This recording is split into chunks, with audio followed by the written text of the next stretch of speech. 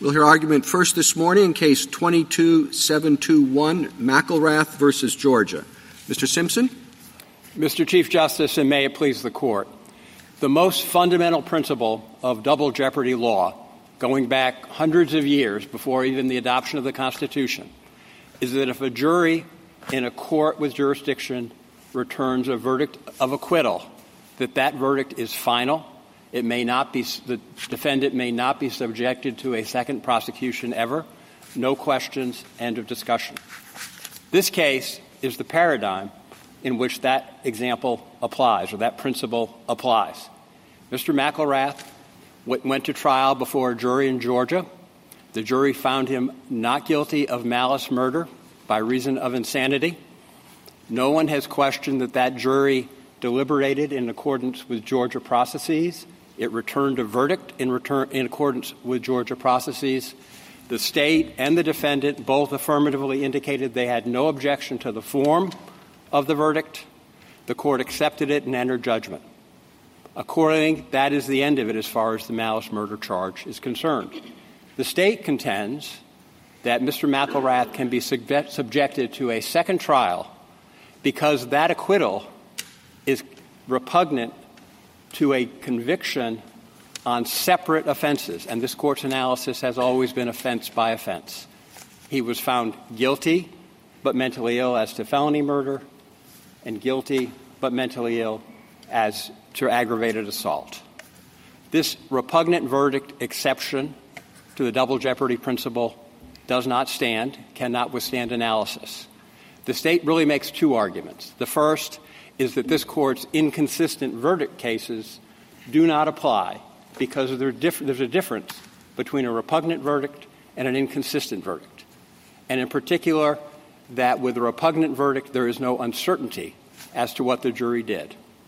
That is wrong as a factual matter because the uncertainty is the same, but more importantly, it does not matter because an acquittal is final regardless. It does not matter why the jury reached that conclusion. The acquittal is final and conclusive. I welcome the Court's questions. So your client filed a motion to vacate the conviction as repugnant. What is the effect when a verdict is determined to be repugnant? What's the effect of that? But this Court has held... No, I mean the Georgia Court. In Georgia, before this case, and the Turner case in the Georgia Supreme Court is the leading example, the acquittal would stand and the conviction would be vacated. In this case, the Georgia Supreme Court, for the first time, held that both the acquittal and the conviction should be vacated. I think if I understand the opinion below correctly, the Georgia Supreme Court says that because of the repugnancy, there was no verdict. And that's what I'm trying to understand. With respect to your motion earlier, was it your goal, was the argument that the verdict was void because it was repugnant, or simply that it should be vacated because it was repugnant? Our argument was that the conviction should be vacated. The conviction should be vacated because they were repugnant. Neither side in McElrath 1 raised any question about the acquittal standing. So on appeal, we argued to the Georgia Supreme Court, you should throw out the conviction. But neither side argued that the acquittal was in question. Well, as a general matter, do you agree that it's a matter of state law when jeopardy terminates? Because that's the basic question, right? Whether the defendant is being put in jeopardy more than once. So you have to have the first jeopardy terminate before you can get to the question of whether or not he's in jeopardy a second time. As a general matter, is that a question of state law? As a general matter, yes, Mr. Chief Justice, but that is subject to this Court making the ultimate determination as to what constitutes an acquittal. This Court has held that jeopardy terminates when there is an acquittal. And so within broad ranges, the state has discretion subject to constitutional limitations, due process, speedy trial, et cetera, to set procedures. What if one of the procedures is that the verdict form has to be signed by the jury foreman, okay? And the jury reaches a verdict, 12-0 or whatever, that the defendant is not guilty. But the jury foreman, as he's presenting the verdict or whatever, decides, I'm not. I have second thoughts. I'm not going to sign it. So, as a matter of state law, is that verdict terminate the first jeopardy or not? No, because the signing of the verdict is a procedural requirement, and the state is free to enforce that procedural requirement. The difference here, and the Georgia Supreme Court opinions acknowledge this, is that there was not one verdict. There were verdicts. No one questions there were verdicts. And to determine that verdict was void, the acquittal, the Georgia Supreme Court looked at the acquittal, looked at the conviction, compared the two after the fact, and concluded that they were repugnant and therefore declared them to be void. So you would say the question before us is whether Georgia, as a matter of state law, can say that a verdict that jeopardy has not terminated until, for example, they determine that the verdicts are not repugnant. They draw a distinction between inconsistent verdicts, on which, of course, we already have established law, and repugnant verdicts. So, what if they have a system where once the jury has reached a verdict, it's not effective for a week to give the jurors a chance to ponder it a little bit more for whatever reason? When would jeopardy terminate in that case? The issue there, Mr. Chief Justice, would focus on, I would say, due process in particular as to those procedures by which the verdict needed to be returned, what the state can't do. Well, but what I asked about what the state did. Is that something they can do? In other words, say, yes, the jury has determined, not guilty, but under state law, that's not effective for another week. Well, no. Once in that interim, of course, the juror dies or... No. I apologize. Once the verdict has been returned, this Court's cases, including Ball going back to 1896, would hold once the verdict has been returned, that's what terminates jeopardy. Okay, so, let's say Georgia says that's not the verdict, that is the preliminary determination. So they turn into the court and announce, here, our preliminary determination is unanimous that not guilty. And under Georgia law, that is a preliminary determination. It becomes the verdict after 1 week. It would be, I believe, a due process question as to whether that procedure passes muster. The procedural aspects, the state has broad discretion. What they can't do is make a decision based on the content. So that is that because it's a matter of federal law? I mean, I guess I don't understand your response to the Chief Justice's first question, which was, is this question of when something is an acquittal a matter of state law or federal law? And I had understood it to be a federal question, such that when we looked at double jeopardy in prior cases, I'm thinking about Bluford versus Arkansas, for example, yes, we evaluated it as a matter of federal law, correct? Well, ultimately, this Court determines what constitutes an acquittal. So, for example, Bluford is an example of a case in which the jury failed to reach a verdict. So no matter what label the state puts on it, if the state can have all kinds of procedures and it can say, well, we're going to say that this particular result is not an acquittal.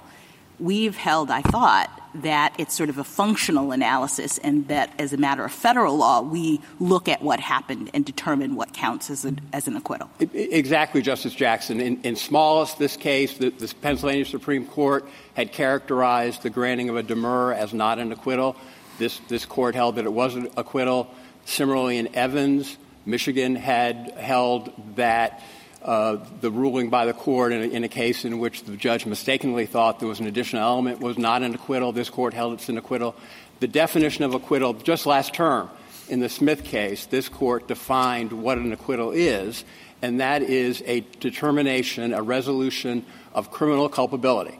Well, to pick up on that, I'm sorry. To pick up on that, Mr. Simpson, It's my understanding that there are jurisdictions in which the rule is that if a jury returns an inconsistent verdict or some subcategory of inconsistent verdict, the proper procedure for the trial judge is to instruct the jury, you can't do that. Your verdicts are irreconcilable. Go back and deliberate some more. Is that your understanding, too? I'm not aware of a state that does that. Our position would be that would violate the double jeopardy clause, but of course you don't need to reach that here because the verdict was accepted. But I believe I stand ready to be corrected if I'm wrong, but that's the rule in Missouri, Kansas, Arizona. So let's assume that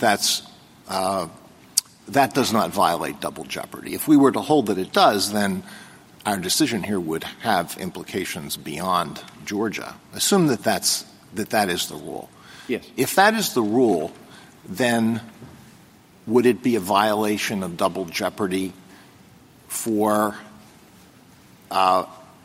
this to occur? The trial judge violates state law, accepts the inconsistent verdicts, and accepts the conviction on one count, acquittal on the other count. One of the parties says, no, you violated state law. There's an appeal. And the state Supreme Court says, no, this was a violation of state law. Go back and retry both counts. Once the verdict... Would you draw a distinction between those two situations? I would draw a distinction, and I believe you're correct that Missouri does follow that process, or at least I've seen a case in which they did that. The difference would be that once the verdict has been accepted, then going up on appeal, it could not be challenged for much the same reasons that in the Evans case, notwithstanding that the judge quite explicitly based his decision on an element of the crime that didn't exist. This court nonetheless held that's binding once that verdict was accepted. Well, that seems to make the rule that you're asking us for, pretty insignificant, right? If we come out of this case and it turns out that when the jury form is given to the judge can look at it and say, no, I don't think so. That looks inconsistent. That looks repugnant, whatever word you want to put on it. Go back and try it again. Then in the next case, the judge is just going to do that. And so this will be a one-case-only sort of ruling. And, Justice Kagan, that is not our position. Our position is that once the jury returns the verdict, that double jeopardy protection is triggered, that the jeopardy has ended. I wanted to make the point that there's a distinction. That's not what happened here, but we believe that once the jury has returned the verdict and there is an acquittal, that's the end of it. The judge may not send it back. Now, that doesn't have to be decided in this case. Well, do you have you argue that a state can't take what's really an acquittal and put some other label on it and say, no, there wasn't an acquittal. But do you have any double jeopardy precedent from this court, or for that matter from lower federal courts, saying that a state cannot have a procedure like the Missouri procedure? The repugnant the state can't have a rule that says the trial judge is not to accept inconsistent verdicts or repugnant verdicts. That's a violation of double jeopardy. I'm not aware of a case directly on point on that issue. The principle, I think, will be the same as raised here. Another related question. This is my other point of concern about this case. You seem to agree in your reply brief, or at least you don't contest the proposition that if a jury returns inconsistent verdicts or repugnant verdicts on the same count, the double jeopardy clause does not prohibit the judge from saying, no, you can't do that. Go back and deliberate some more. Is that a violation? Is that correct? That's not a violation of double jeopardy? If, in your hypothetical, from those inconsistent verdicts, one cannot ascertain whether there has been an acquittal or a conviction, then we believe that is distinguishable. And going back to your earlier question, going back again to 1896 in Ball, this court did hold that the return of the verdict terminated jeopardy, notwithstanding that the indictment was invalid ultimately. So I think that is close to on point. So what principle distinguishes — one more question along these lines — what principle distinguishes the situation where there are inconsistent jury determinations on one count from the situation where there are logically irreconcilable jury determinations on two counts? Maybe there's a principle that explains that. Other than a formal difference, it doesn't jump out at me why that should be different. The difference, Justice Alito, is that double jeopardy has always been analyzed on an offense-by-offense basis. So the question is, was there a verdict on the particular offense? And if what the jury returns does not show that there has been a verdict, you can't tell what the jury determined, then it's appropriate to ask them to deliberate further. What the court can't do in that circumstance is to look at the content of two verdicts and say, we're going to compare the jury's findings on this count with its findings on this separate offense, and based on an analysis of the contents. Is there a logical principle, though, that explains that, other than you just said it's always been that way? In terms of Justice Kavanaugh, offense by offense versus, as Justice Alito says, one count? Yes. Historically, each offense was brought in a separate indictment. This court held, I believe in Dunn, that when you have a multi-count indictment, it's still an offense by offense. And the logical principle is it's a different crime. Each count is a different crime.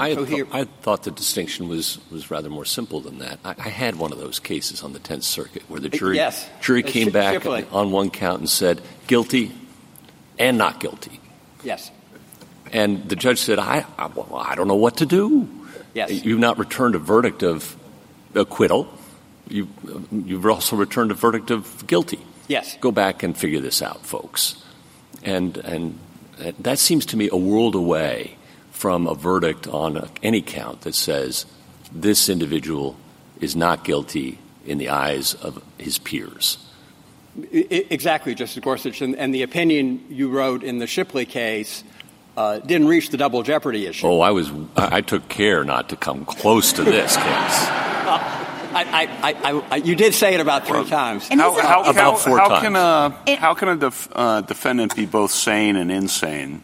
It cannot be. But isn't the principle that we have juries that their decision-making is sort of inviolate? In other words, the jury can nullify on a particular decision. We don't go back and try to figure out the jury's thinking with respect to inconsistent verdicts across different counts, because they can do whatever they want. That has been sort of a time immemorial principle with respect to jury deliberations, right?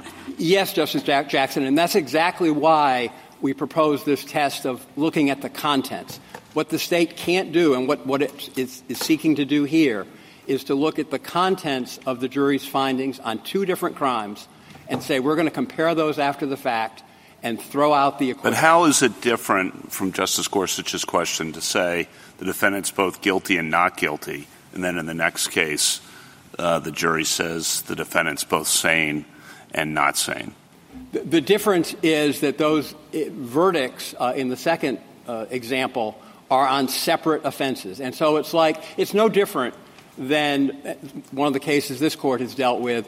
The defendant is convicted of conspiracy to possess cocaine, but acquitted of possession of cocaine. That's impossible. No different from a repugnant verdict. That can't be right. But this court has consistently held you can't look at it after the fact. We allow juries to compromise in ways that are maybe not completely logical, but when it gets down to one count, they can't do guilty and not guilty. That's not an acceptable compromise, is that? Well, exactly in the sense that they haven't rendered a verdict on the charge. Yeah. So here, for example, if the charge is malice murder, if they come back and say guilty and not guilty, you don't know what the jury did. You seem to have accepted a premise. That I'm doubtful about, which is you can't be insane on one count and not insane on another. But malice murder has a different mens rea than assault, correct? It does, yes. And so you can be not guilty by reason of insanity with respect to a malice murder, because you have to be able to have mental capacity enough to form that intent. But that's different than the assault intent, correct? The assault intent only requires you to injure, and this man could have had that. He was delusional about the reasons he was causing pain, but he knew he was causing pain, correct? The elements of the charges are different. And under Georgia procedure, though, the state had to prove the elements of each of those crimes to What I'm saying is they're not necessarily. You're buying the other side's argument. That on these facts, we believe that there are, in fact, inconsistent, repugnant verdicts because insanity is an affirmative defense in Georgia. The defendant has to prove it by a preponderance of the evidence. And here there was one single episode. Now, in different facts, and in fact the Georgia Supreme Court in McElrath talks about a different case in which you could be saying, a defendant could be sane and insane at different times. I believe that one was shooting one person and then going down the hall and shooting a different person. But here, because the issue is the affirmative defense, it's exactly the same as to the three charges.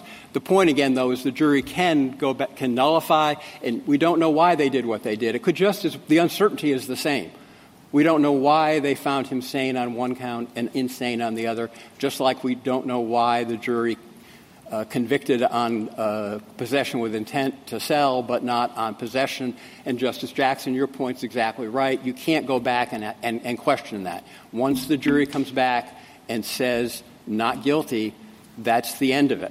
And but what are the limits on that? Because the states can set some procedural parameters, right? So what Absolutely. if there was a rule that said, listen, if this has gone on, deliberation's gone on for more than 2 days, automatically it's a mistrial. Yeah. And then at the very beginning, or let me make it hours so it works better, say 6 hours, it's automatically a mistrial. And then at 6 hours and 10 minutes, the jury returns a verdict of acquittal. Does that count as a mistrial where jeopardy doesn't? Well, what the court has held, is that in the mistrial context, if there has to be manifest. Well, no, I understand the rule about mistrial, but I guess what I'm saying is the judge just waits. But the rule says, at 6 hours, it's a line, it's a mistrial. But the jury does still come back and return a verdict of acquittal. It's just that it violates this procedural requirement. Which side of the line does that fall on? I mean, the jury's returned a verdict of acquittal, but state law says it just doesn't count if the jury is deliberated for more than 6 hours. Well, one of the interests protected by the double jeopardy clause is the defendant's right to have a decision by the jury that's impaneled. And so I think the question would be, is a 6-hour period that automatically triggers a mistrial so unreasonable that, in fact, violates double jeopardy? I would think it would. It's a judgment call as to how long. But that would be the issue. Can a state deprive the defendant of his right, her right, to have a decision by the particular jury that was impaneled? So what kinds of procedural requirements can a state impose? They're very broad discretion, as I said, subject to due process and right to jury trial, et cetera. But evidentiary, if you look at the amicus brief here, we don't question evidentiary rules can be set. Does all of the jurors sign the form or just the foreperson? Do you poll the jury? Hours that are deliberated? All of those procedural points. And the test that we think captures it is looking at the contents. And that's the red line that the state crossed here, is that the Georgia Supreme Court acknowledged it had two verdicts in front of it. No question. Justice Pinson in his concurrence dubitante pointed out it's a fiction. It's a legal fiction here that we have two verdicts, and we're going to look at the contents, compare them, and based on that comparison refuse to honor a jury verdict. We're not aware of any other state that allows that, and we think it's a clear-cut violation of double jeopardy. Thank you, counsel. Justice Thomas? Justice Alito? Justice Gorsuch? Justice Jack? Okay. Thank you, counsel. Thank you.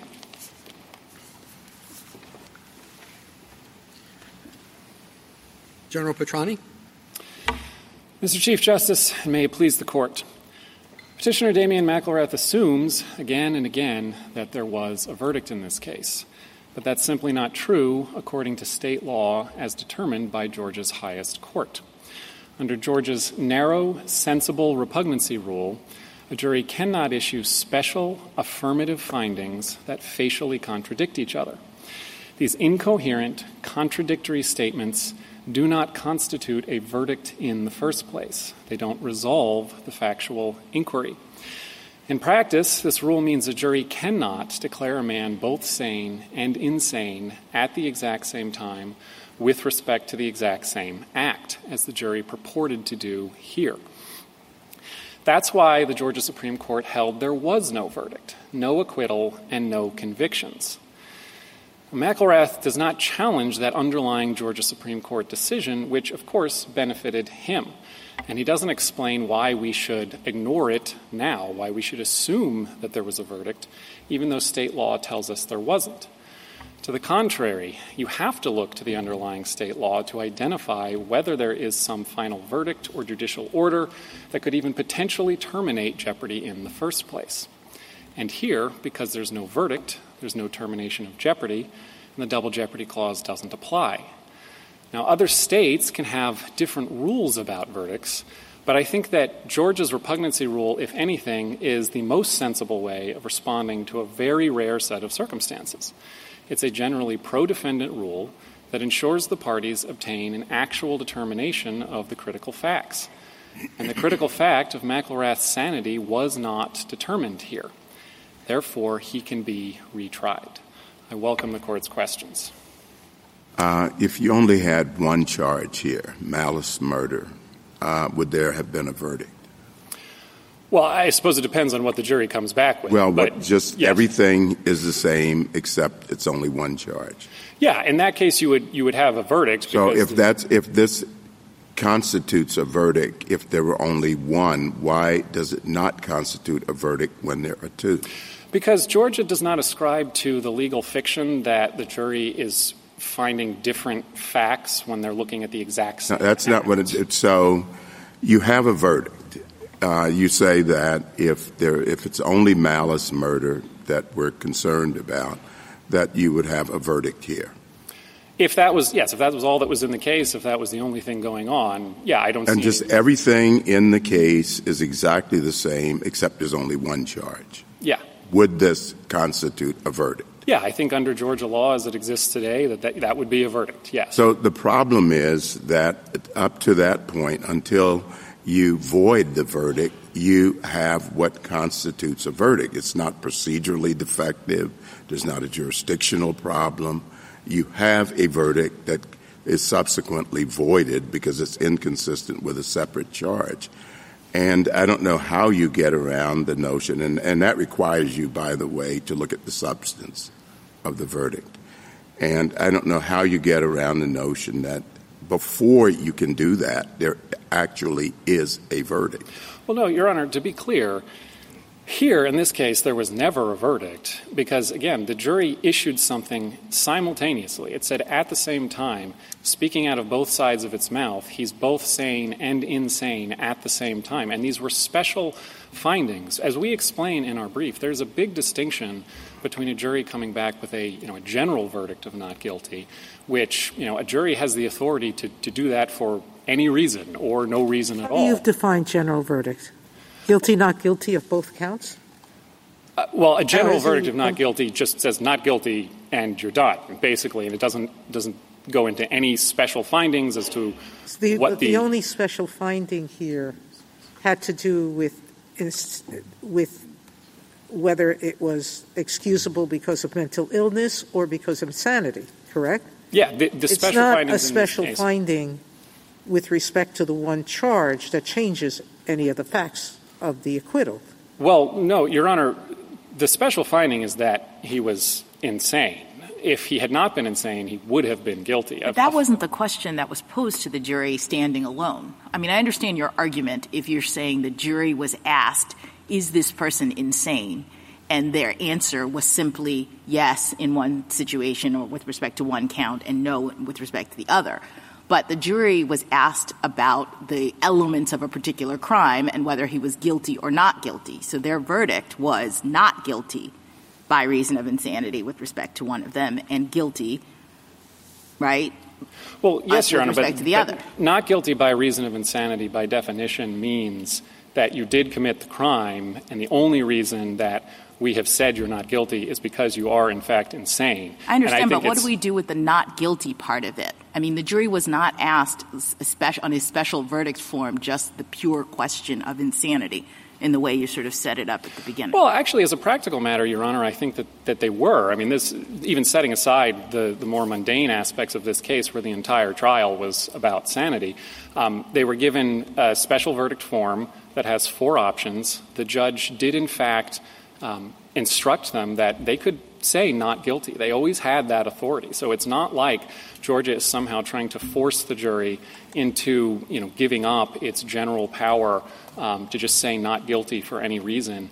And part of the reason that we think this case is different from the seemingly facially inconsistent verdict cases is precisely because in this case the jury didn't do that. It actually made special determinations. Counsel,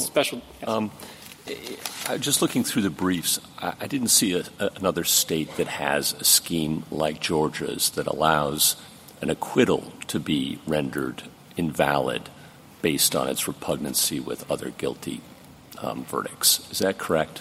As far as I'm aware, there's no state that has addressed this particular issue, Your Honor. I mean, these are rare circumstances. It's not ordinary for a jury to issue special findings on a particular issue going both ways. But yes, you are correct. As far as I know, there's no other state that has addressed this issue at all. Now, shouldn't that tell us something?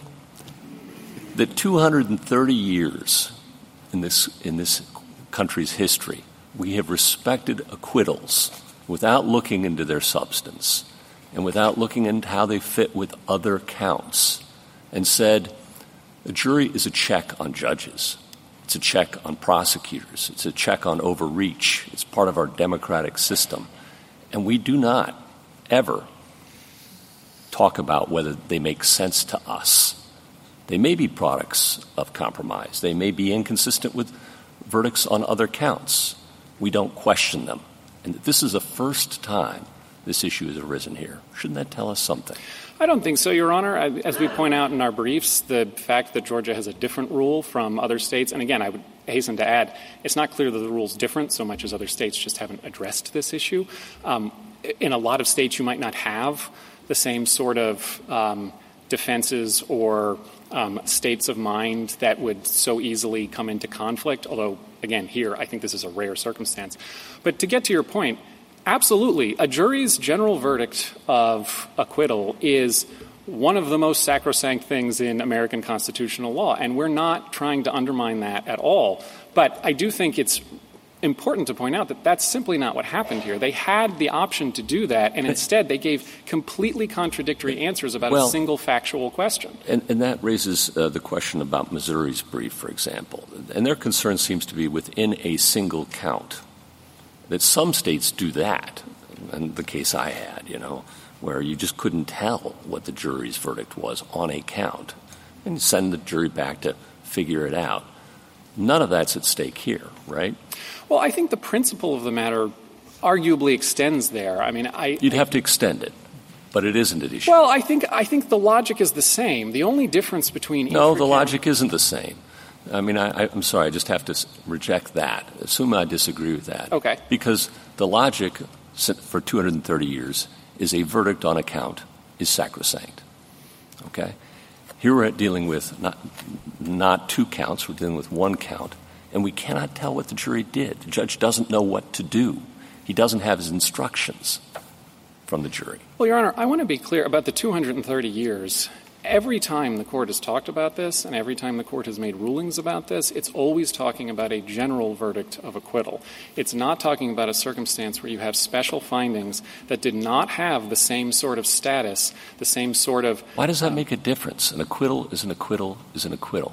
Oh, I think it makes... Since time immemorial. Now you're telling us an acquittal isn't an acquittal if it's a special verdict form? No, what I'm saying is it's not an acquittal if the jury did not, in fact, resolve the factual question that supposedly underlies that acquittal. And in this particular case, we know because they said 2 contradictory things that they didn't, in fact, resolve that particular We also know that the jury was polled. Point. They stood by this verdict.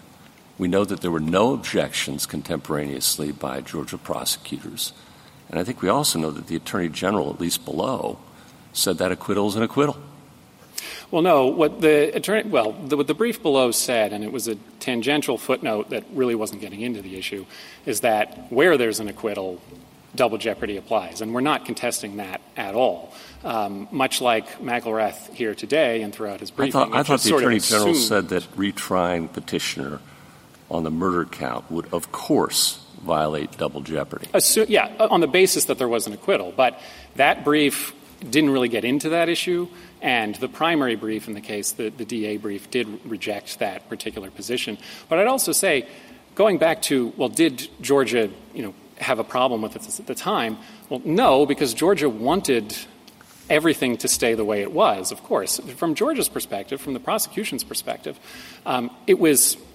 it got what it wanted, right? There was, in fact, to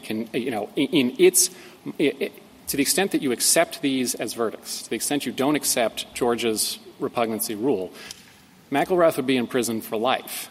So the only one who had an incentive to challenge this was McElrath, and he did. And his theory was, it's not unusual for a defendant to challenge the guilty verdicts. Oh, absolutely. That's what appeals all are about. Are you saying, maybe you could get rid of the repugnancy rule, allowing him to say that the guilty verdicts are repugnant given the acquittal, but I don't see how it works the other way around. Well, the point is that his theory was a Georgia rule that, as the Georgia Supreme Court, the highest arbiter of Georgia law, says there's no verdict at all. That's the theory behind this rule. And if there is a verdict, the rule doesn't really make sense anymore. Before our inconsistency cases, there might have been a lawyer standing where you were saying our state has decided that when a jury comes back with two inconsistent verdicts, we're going to say that there's no verdict at all. Because, after all, how can there be a verdict if there's inconsistency? And you're saying that and we rejected that out of hand and in numerous cases. So you're saying that there's a difference between that and this repugnancy situation. I guess I just don't understand what it is. So could you explain it to me a little bit more? Yes, Your Honor. The first point that I would make is that all of those inconsistent verdicts cases assume that there are verdicts to begin with. And none of them was the court looking at, was there... But again, a lawyer could have come up here and say, as a matter of state law, we're going to just say that there's not a verdict when the supposed verdict is inconsistent with another one. No, so, the state could have made the exact same argument. And surely we decided against that argument when we decided those cases. Well, my point was simply that no one was making that argument. Powell itself, kind of the paradigm. If somebody had been making that argument, surely we would have rejected Yes, I think you would have. But I think the reason that you would have, and I think that this court has said this, it said it in Smith, it's last year, it said it elsewhere, is that there's something special about a general verdict of not guilty. It said this in Powell. This is something that goes back hundreds of years, that a jury's authority to say not guilty, even if we believe that he is in fact guilty, is something that goes, prior to the founding and beyond. It seems to me that it's the exact same thing, really. When a jury comes back with inconsistent verdicts, we don't really know what happened. One possibility of what happened is the jury made a humdinger of a mistake. And another possibility of what happened is that the jury made no mistake at all, but instead decided to compromise something out or decided to show leniency of a kind that is within the right of a jury to show. And so, too, here. The jury might have made a humdinger of a mistake in the way that you're suggesting, but in addition, the jury might have decided to compromise things out or to show leniency.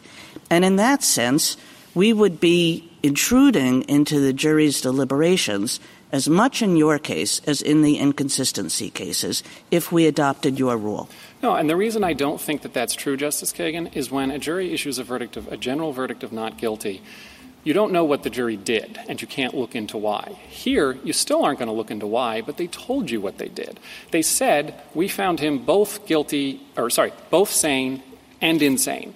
And so it's just a very different thing. We're not hunting for some sort of internal thoughts of the jury or something like that. We have in front of us two different things that the jury said about the same question. We found him both sane on one count and insane on another count, one of which led to a guilty verdict and the other of which led to an acquittal, because, let's imagine, we wanted to compromise.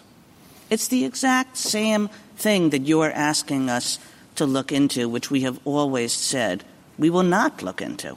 Well, I disagree, Justice Kagan, because I think in the case of a general verdict of not guilty, as this Court has said many times over the years, and again, even pre-founding, there's something special about that authority. As this Court has said, for instance, in Gowden, a case that we cite, courts by the time of the founding couldn't force juries to issue special findings precisely because there was something special about this general verdict of not guilty. It allowed the jury the space to say, you are not guilty and we're not going to tell you why.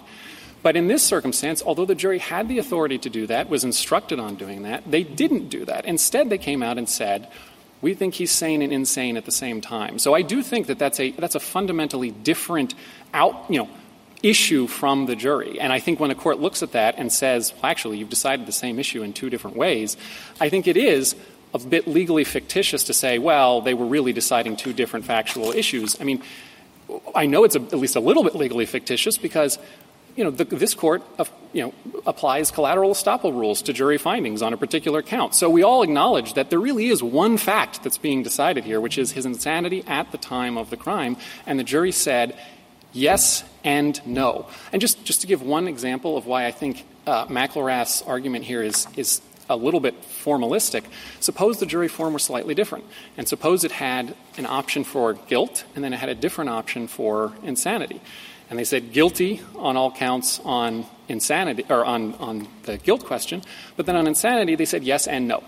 I mean, that's the same circumstance that we're in here. It's not fundamentally different. It's a jury not actually deciding whether or not they have come to a conclusion.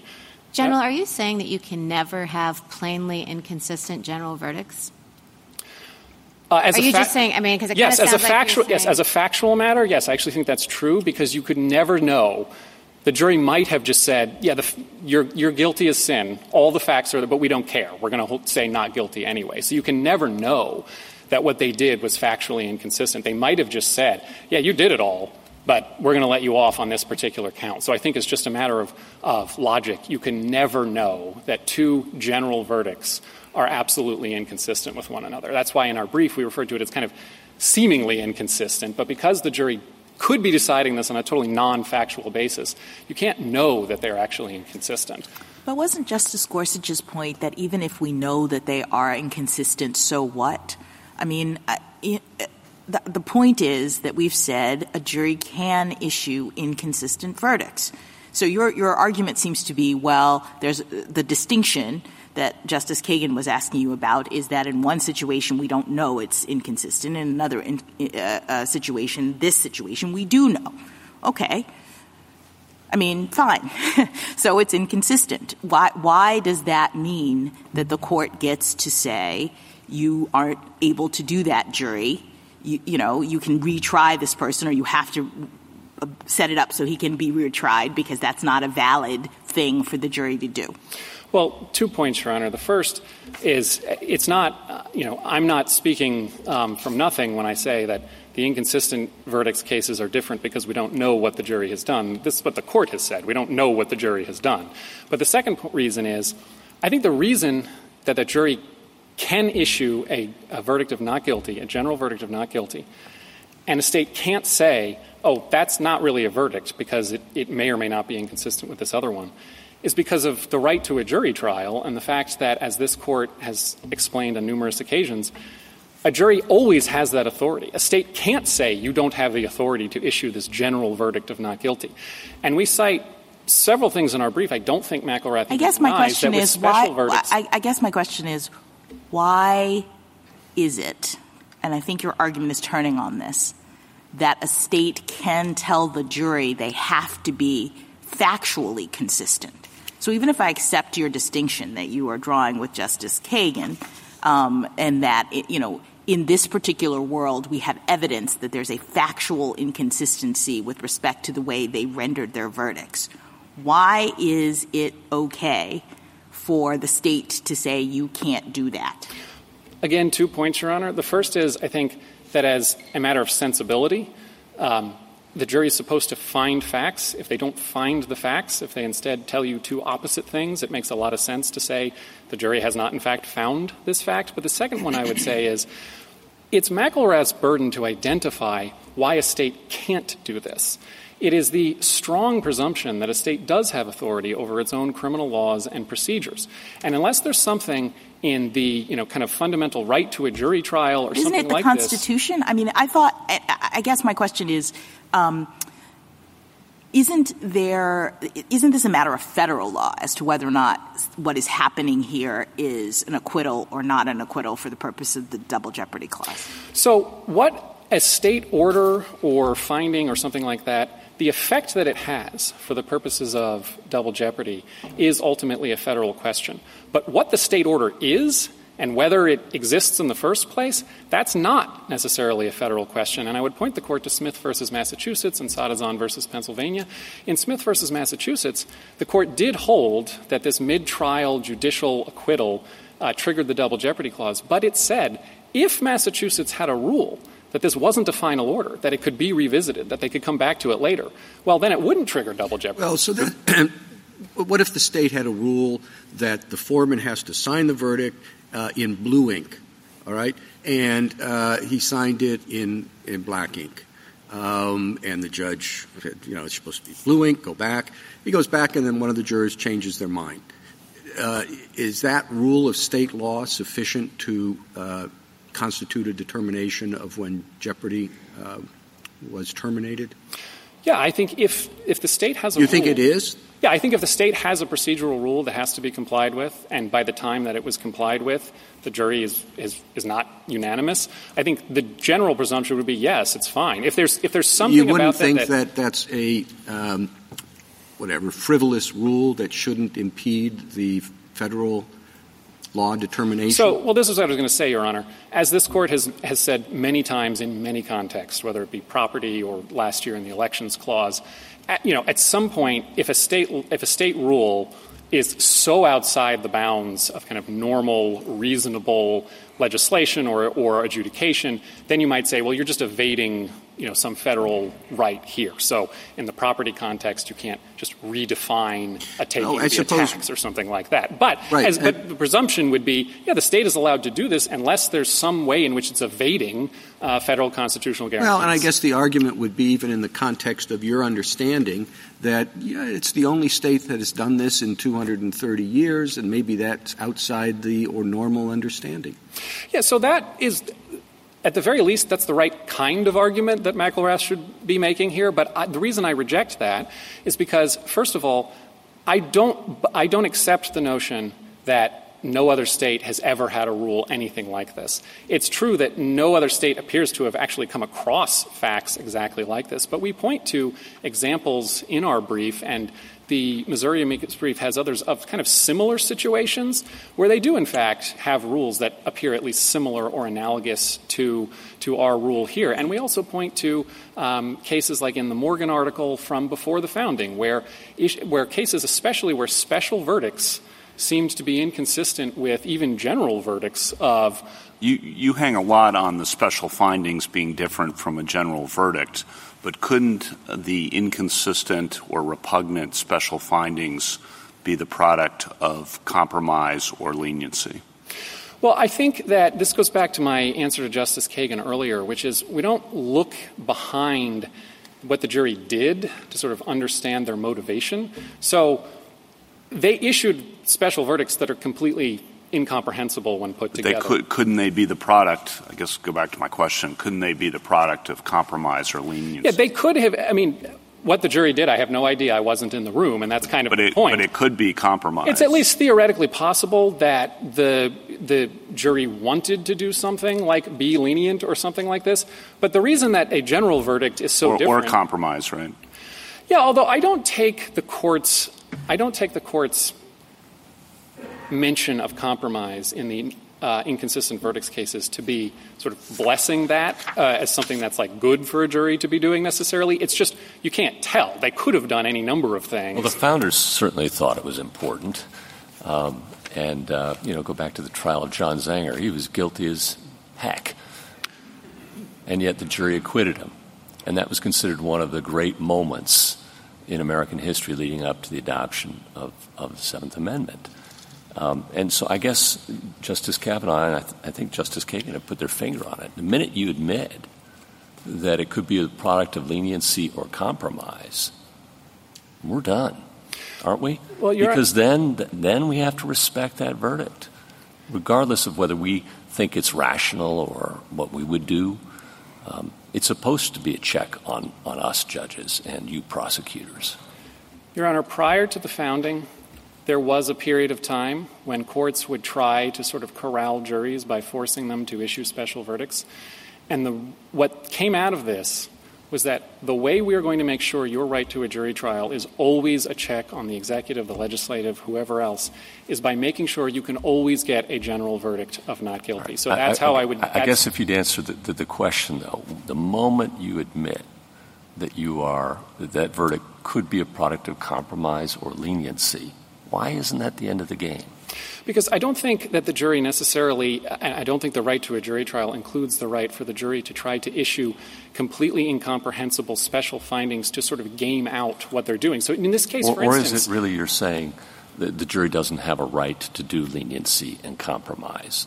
No, Your Honor. They obviously do, and they could have in this case with a general verdict of not guilty. But to be clear, when they issued this purported verdict, assume you accept it, it has consequences for McElrath. So the idea that the jury can consign him to a mental health hospital until he is, determined not to be dangerous anymore as sort of some version of leniency, I think is getting way outside of the ordinary general verdict of not guilty is the jury's ultimate trial. Well, that's one thing that, I'm interested in your view on. You seem to say this is different than inconsistent verdicts, which could be explained by juror compromise, leniency, whatever.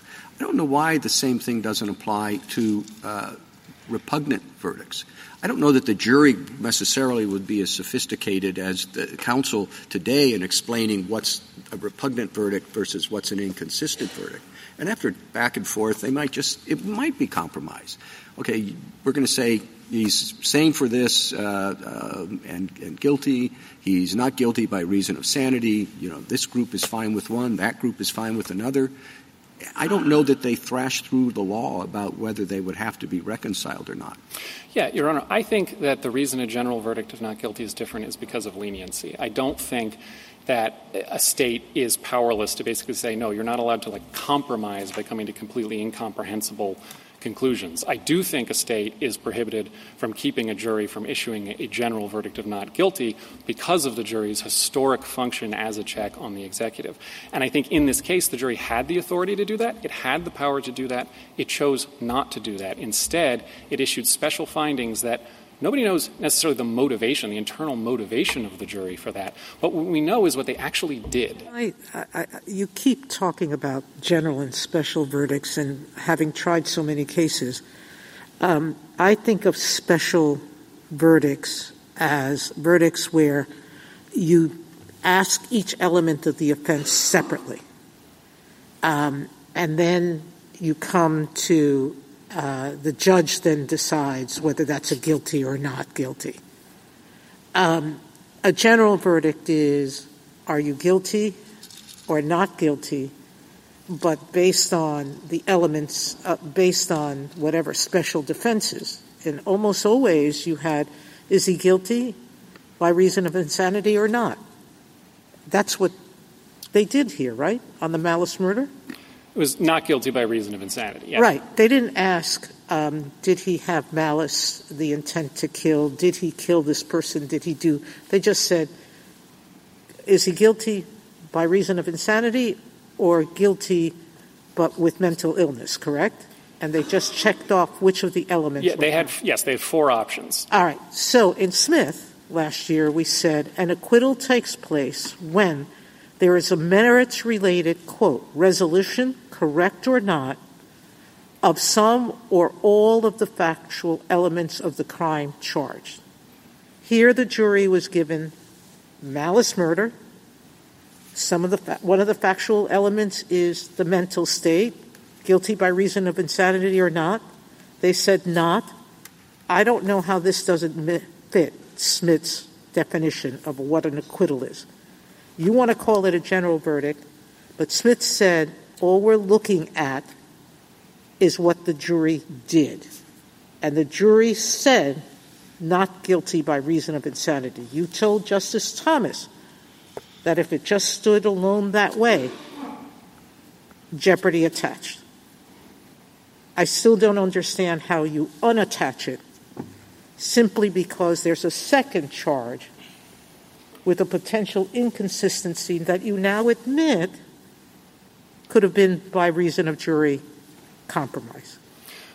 Briefly, counsel. Yeah, Your Honor, I don't think states are prohibited from trying to avoid incomprehensible compromises. I think it's just leniency that they have to leave in there with general verdicts of not guilty.